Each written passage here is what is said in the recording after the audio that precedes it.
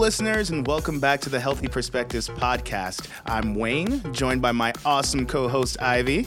Today, we are fortunate to be sitting down with the incredible Kendra Clark, with an E, Vice President of Data Science and Product Development at Sparks and Honey. That's right. She's a technologist who uses data to quantify culture and create transformation strategies that lead to building better companies and better futures. Today, she chats with us about the latest data, research, and emerging practices that help bridge the gaps between tech, diversity, and inclusion. So without further ado, let's get into it.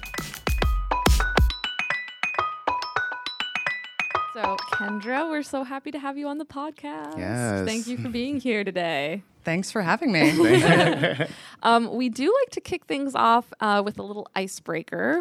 So we know that over here at Sparks and Honey, you host a daily culture briefing, which for those of you listening is a live discussion on the trends bubbling up in our culture over the last few days.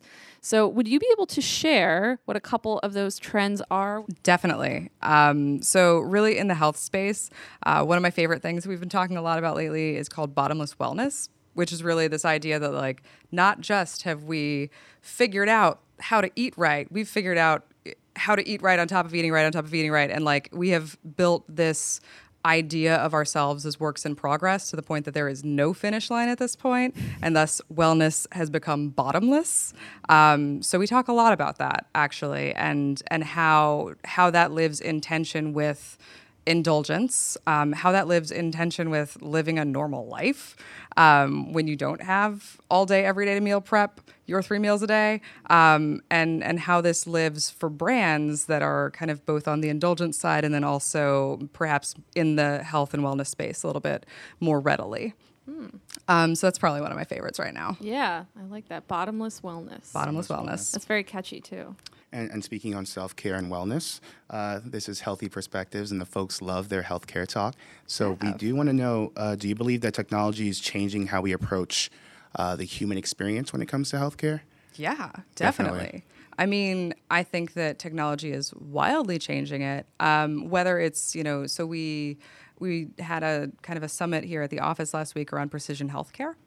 That was really interesting. And so, I mean, that is very tangibly a way that health and wellness is changing because of technology, because it is so inexpensive to run your DNA, and to take other measures. Like, we are now tailoring specific health programs to individuals because of that, which is awesome on the one hand, but also wild problematic on the other. As a data scientist, there is also the other end of it that you can't forget, which is that so with data, basically everything you're going to build is based on a couple of things, one of which is a corpus. A corpus is basically known entities that you've been collecting for some period of time. And you want a corpus that is big. You want it to be well represented of various populations. Typically, our corpuses for things like precision medicine are dominated by white folks. The funding for a lot of the research has come from countries that are just richer, which are predominantly white. The people who are more likely to have access to to these kinds of studies and to these kinds of works, and also, quite honestly, to be more receptive to the idea of being involved in some sort of research whatsoever, are typically white. And so you wind up with these corpuses and then these precision medicine programs that maybe work better for white folks than for anybody else. And we're working on addressing it, but it's a very real way that not only is technology affording us some incredible things that will potentially affect all of our lives in really positive ways, it's a way that we have to be super, super, super careful, because everything that we're producing is based on the data that we're collecting at the outset. And are you witnessing any trends? We know you specialize in finding that link, the gap between technology and diversity and inclusion. Are you witnessing any trends when it comes to that?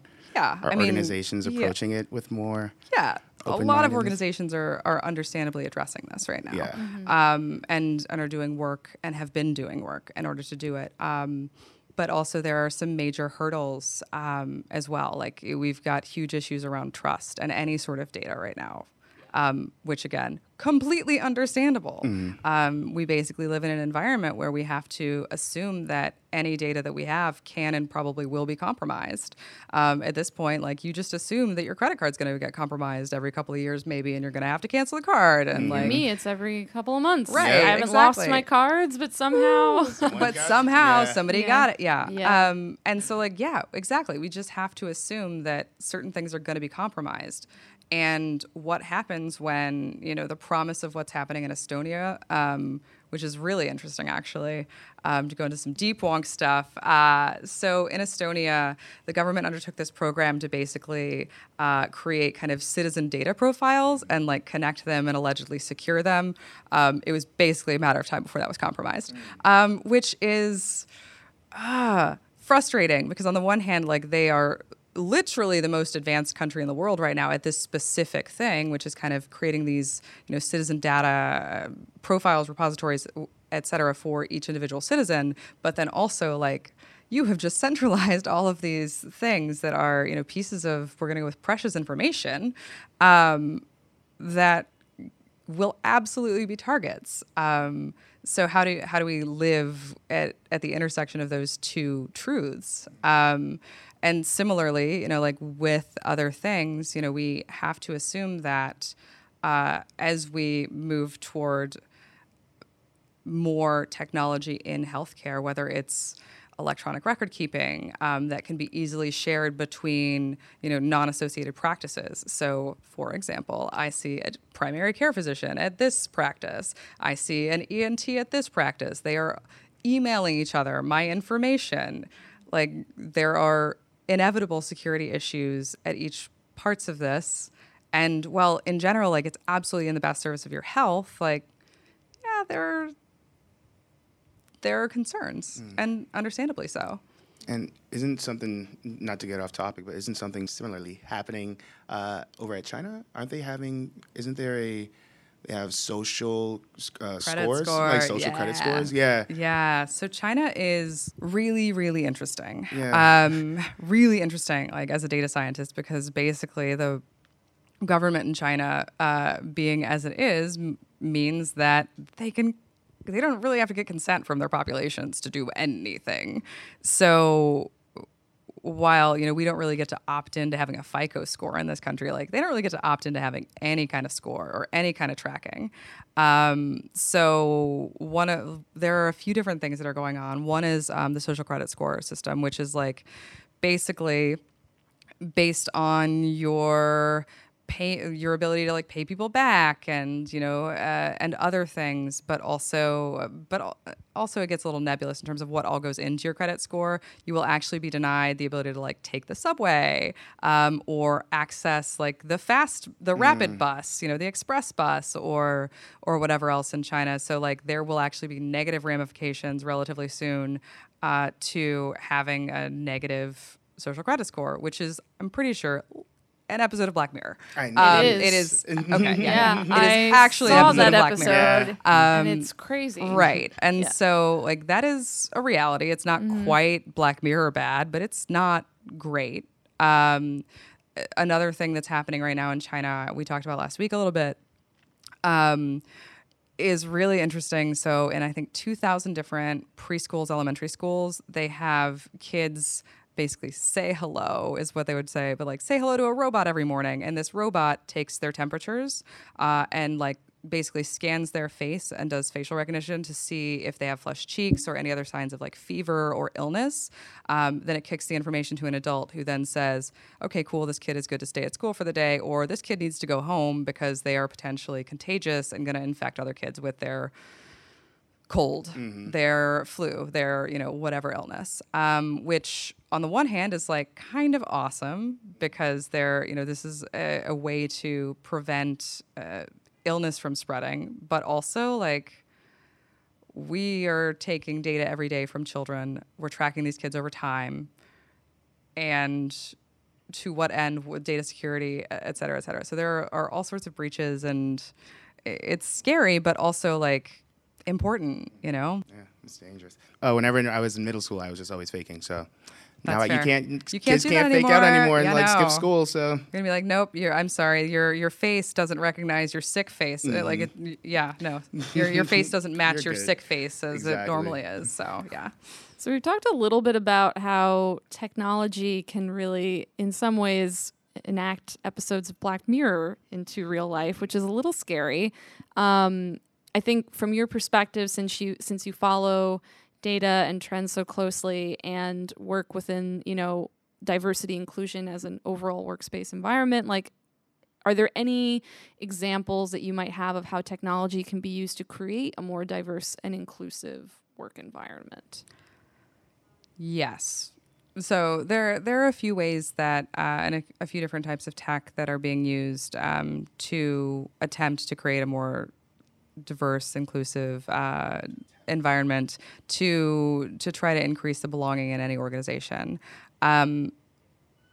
Whether it's apps that you can have on your phone that at the beginning of a meeting you'll punch in, okay, so we've got 2 women in this meeting and we've got 4 men, and then it'll track the voices speaking throughout the meeting, and then at the end it'll give you a readout and say, okay, so there was X amount of mansplaining basically. The women spoke much less than the men, and here's what happens, or here's the breakdown. So there are apps like that, which that's data that's giving you feedback about something, which is important and interesting. But then it's still on the person to actually act on that, figure out how to modify their behavior, and change ultimately. And then, there are systems that allow you to, that ensure more blind hiring practices. So, it'll remove gendered language from resumes. It will, it will basically block names and potentially like the universities that somebody went to, and all of the sorts of things that we make snap judgments about when we may be, spending the 25 seconds that we spend to review a resume. So there are things that are working on those sorts of issues, but all data is not all data. Like, data is data, it's value neutral, but all things that we're building on data are reflective of that data. Data is history. History is also capturing the biases that we live in, around, and under. So it doesn't take long for data to sometimes, and for the algorithms we're building using this data to sometimes exert those biases on top of things. So yes, there are absolutely tech solutions to certain elements of these problems, but I would also be super wary of anything that is saying that it will by itself fix all of the things. Yeah. And I know that there are like other certain kind of HR focused apps and programs like Culture Amp and a few others that I think focus more on basically like community building and office morale and belonging in that regard. But we're still, probably for the best, a ways off from culture solving, or from not culture, but from technology solving our kind of culture and diversity issues. Because those are truly human problems. Yeah. Those It are still things that comes we down need to people. Yeah, it comes down to people and like us needing to actually unpack our own biases. Right. Yeah. And you can't necessarily build an app that's going to solve that in one go. I wish we could. We can't. It's We not. can't. It's not a thing. Yeah. Like they're too codified. They're too in there, and they're like things that we really have to discover and rediscover on an ongoing basis. Right. And like you said, data is neutral. It's just what it is. It's just the data. Yeah. yeah, I love what you said about bias in history. Yeah. Can you repeat that one more time? Yeah. So basically, there's this idea that all data is history, right? It's the imprint of something that's already happened, and our history is wildly biased. So any way that we're using that data, we can potentially be exacerbating our own biases. It's why it's so dangerous to use data to predict recidivism rates for incarcerated individuals, because we know that we over-police certain populations, certain Black and brown populations typically, definitely poor populations always, and we are more likely to mete out heavier penalties, and so the system stacks everything together, and then I can exclude race from the variable set that I'm using to predict out your possible recidivism or not. But that doesn't matter if I know your zip code. Like, there are so many variables that are proxies for things. And then also the history itself is biased. We're going to over-police the same people after they get out of jail as well. So we wind up exacerbating these issues and exacerbating our own biases if we're not actively interrogating what we're collecting. Yeah. So over at Patience and Purpose, we are working tirelessly to bring in D&I practices into our agency. I'm actually one of the, shout out to the D&I team. I'm actually one of the members on the D&I team, and we just wanted to know from your point of view, what does diversity and inclusion mean to you? And why is it so essential that an agency begins integrating D&I standards into their work environment? Ooh, it's a big question, right? Pretty loaded. It's yeah. No, it's not loaded so much. It's a huge question, right?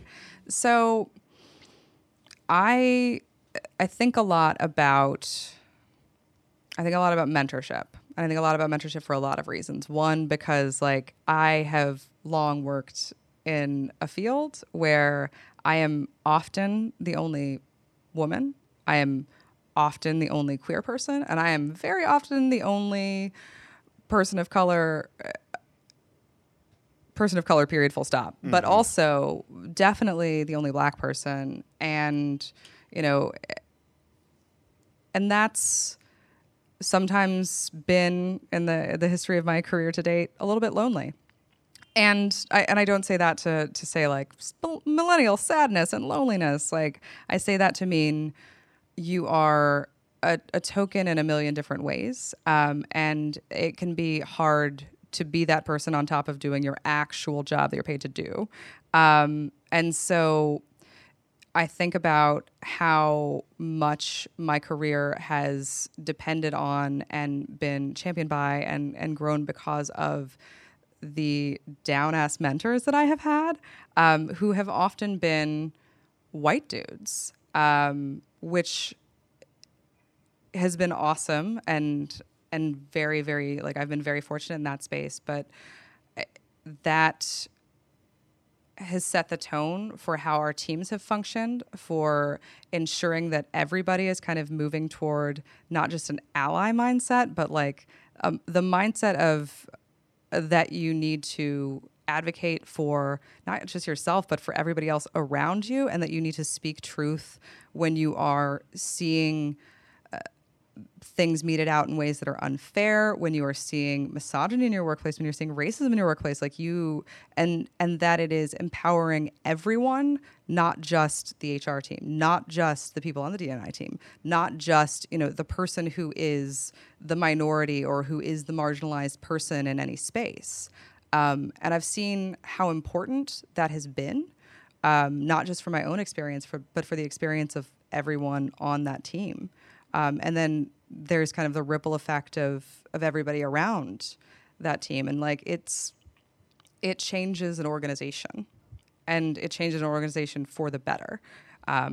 So understanding, I think, how inclusion and belonging works, really just improves everything, whether it's, marketing messaging for a specific brand, or how meetings and brainstorms go, or how the room is like at 11 o'clock at night the day before pitch. Like, it's important in all of these spaces, which is why it's also kind of got to be part of the conversation all the time, and not just part of the conversation like occasionally when we have to. Right. Mm-hmm. That kind of leads into the next part of that question, which is, if an organization really wants to foster a more diverse and inclusive workspace, where do they start? Is it just about understanding data and data biases and having that kind of ability to reflect? In your opinion, where does somebody begin?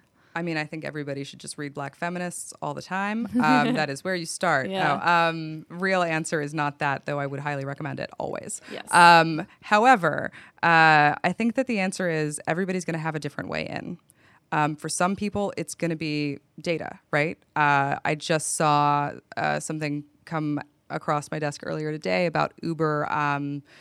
Uber looked at their workplace diversity numbers recently and decided that they are not where they want to be, where they have sizable African American and Latinx employee numbers. They're almost all in support positions. And there are very few of them in the tech part of the organization, which is honestly, in a lot of these tech companies, the prestige positions, right? And so at first blush, those numbers, those stats look pretty okay, but you dig into them and you realize we have a pretty clear segregation on the teams, and that's a problem. We don't have folks getting promoted sometimes when they probably should be. And interrogating that data, I think, is the way that some people are going to see that this is important. Some people are going to see that it's important or feel that it's important kind of when they start seeing a different way of being, when they start seeing a different way to kind of show up every day, when you start having people who are able to share what's going on in their lives, who are able to bring those perspectives, often important perspectives, to the table, because there are a lot of assumptions that we make of each other. And so some people will kind of see things and feel things and understand it that way. Some people are going to, it's going to be the workshop that you do that's going to like change their minds. It's going to be the speaker that you have come in that's going to like to talk to them about something unrelated. Like everybody's going to have a different way in. I think that sometimes the data is the most actionable because it gives you a benchmark or an idea or some direction as to where you might need to go. But data doesn't carry value by itself. It gives you information, and then you still have to figure out what's going on. And often the quantitative data is not going to tell you what's going on. It's going to be qualitative data. It's going to be surveys. It's going to be talking to people. It's going to be exit interviews. It's going to come from somewhere else. And when it comes to that, the information that you get from data, can you speak to us a little bit about what kind of data you're actually collecting in order to better understand D&I in our current zeitgeist? Man, so most of my day-to-day is not really D&I related at all. Most of my day-to-day is just like, straight up cultural data. Like I can tell you how much of the news cycle Trump took up last week. That's like most of the data that I capture. I capture data that is just broad and widespread about all of culture, and then I get to use that to answer a ton of different kinds of questions, right? And then, kind of because the off the side of my desk stuff is occasionally inclusion related. I always have kind of basically some projects set up so that I'm collecting some additional data there, or I'm segmenting a piece of this whole pie so that I can just zoom into some of those conversations faster and I can figure out what's happening in those spaces faster. And that's really interesting because it gives a lot of perspective on, and basically one of the ways I get to do that is because like there are a couple of trends that get me a little bit closer to that sometimes, as well as like keywords that you can kind of set up and figure out. But so like I just kind of do this in the grand scheme of a lot of what I do, because a lot of the data work is broader than that. But the thing is, like, a lot of communities of color, a lot of the places where these same kinds of conversation about like radical inclusion are happening, it's always the edges of and the most radical things that wind up finding their way to the more tepid middle within a couple of years. And so I've been really lucky to spend like the last 2.5 years in a place where like I'm able to find those kind of those niche conversations faster, whether it's through work that we're doing that's like looking at how radicalism operates, how radical ideas kind of perpetuate, or it's work that we're doing on kind of shifting beauty standards, or work that we're doing on, other things. There's often a connection or a way in, and it's part of every conversation, but it's also like specific conversations, if that makes sense. It's a real roundabout answer. And when it comes to sort of like agencies and branding, when provided with all these cultural insights and data, how can a brand best position itself to sort of take that into account and It's real tricky. Yeah. It's really tricky for brands doesn't have the to answers, play. Wayne. I don't. I mean, I have some suggestions usually, but it's really tricky for brands to figure out how to pull in and incorporate a lot of things, right? In large part because you have to do so in a way that is like true to the brand and also that pulls people in that they feel comfortable with, but shies away from becoming appropriative or Right. just Which we've seen be a problem. yeah. Oh, I mean, it's a real problem. Yeah. It's a real problem. And so that's one end of it. And then also just like there's like the cultural missing a mark. Like you hired a translator, like you translated something from English to whatever else or from whatever else to English, but you didn't hire a translator who is particularly good to do so. You maybe you just Google translated it. And it doesn't make any sense now. Or, you know, there were ads a couple years ago that in a couple of markets that I read some things about where they were using a lot of Spanglish, which is problematic in that the markets that they were doing this in, like, you don't read Spanglish. You maybe speak it a little bit, but for the most part, the people that they were trying to connect with either speak English or they speak Spanish, and they rarely use Spanglish, and so it came across as inauthentic. And so it's tricky is the answer. But I think that typically the brands that do it best are brands that find a way to subtly pull people in or subtly message to whom they want to, while also not really caring a lot of times about the people who are going to be upset by it. I mean, the work that Nike does, for example, is completely brilliant. I mean, Nike as a company has many other wildly problematic diversity inclusion issues, but their marketing and their branding and their advertising are wildly brilliant. And the truth of the matter is they do that in a way that is just unapologetic. They do not care if you don't like what they are doing. This isn't for you. And so that's an option as well. But it's always tricky to kind of figure out what works for you. And a lot of it has to do with who you are as a brand. Like, are you a brand who's just going to say, like, this is who we are, this is what we stand for, and, like, we're doing so unapologetically? Or are you a brand who wants to play the more subtle game, wants to, you know, make sure that you're kind of aligning with culture that way, but not going so far as to lose another part of your base? 100%. It reminds me of, I think they recently pulled the Betsy Ross flag sneakers that they released on July 4th because it's been like adopted by the alt-right movement, and so they just completely pulled everything off the shelves. And they actually didn't lose money from it. They actually ended up going up 3% in value because of making the move. So it's about making the right moves for your audience. Definitely, right? And like that's a thing that Nike can do in part because they've been doing it for a while. Exactly. So this is just like true to who they are. We're not surprised by it really. And I mean, yes, there will always be a little bit of backlash, but that lives and dies in the news cycle much faster than like other things where people maybe act a little bit more out of character. That doesn't necessarily live and die as fast. I think one of the things that I'm interested in hearing from you about is that, you know, a lot of work gets produced, like we just talked about, sometimes in vacuums, sometimes, you know, maybe there's an attempt at awareness or authenticity and it might just miss the mark. But inherently, you know, people that are working on projects bring their own biases to things, whether they're aware of it or not. But is there a way to ensure that work getting produced isn't baked in bias? Isn't baked in bias. Also, baked in bias, I think, is like a brilliant way of stating that. I mean, I think that to a certain extent, you have to figure out how to ensure that you're not bringing wild bias into an organization. And if it is there, you are figuring out how to mitigate harm as best as possible.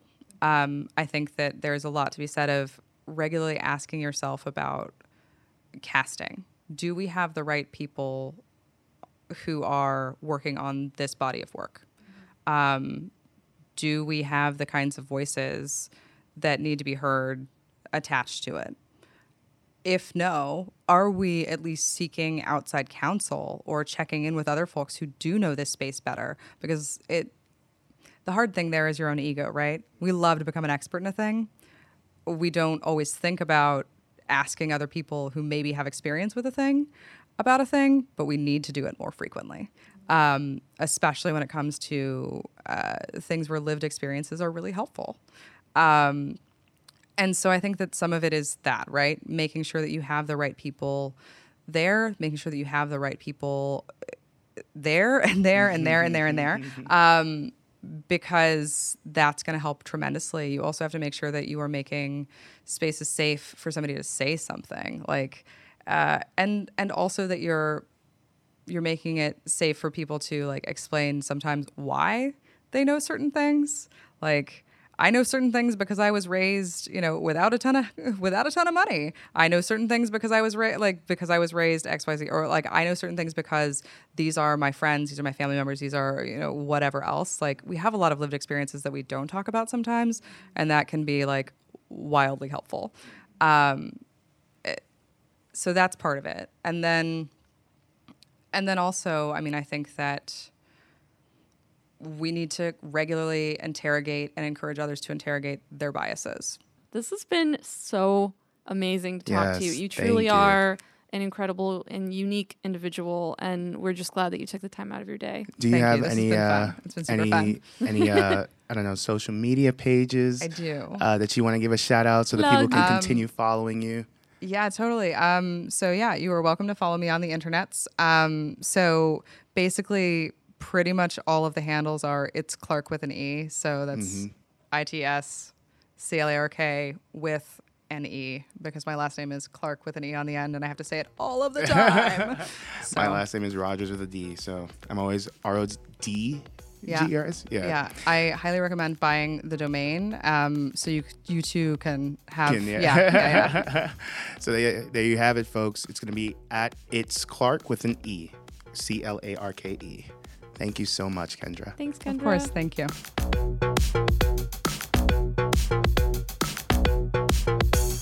Thank you so much for listening, and we really hope that you enjoyed Kendra as much as we did. She was amazing, and has made it very clear that when you have more diverse and inclusive team, you create a better company. But it can't all be done at once. It really does take a lot of work, a lot of perspectives, a lot of healthy perspectives. A better hiring process, a more welcoming workplace, and being sure that you are always gut checking for bias. It truly makes all the difference. Exactly. And as always, thank you all for joining us. Thank you to Kendra Clark, and we'll talk to you on the next episode. Bye. Bye.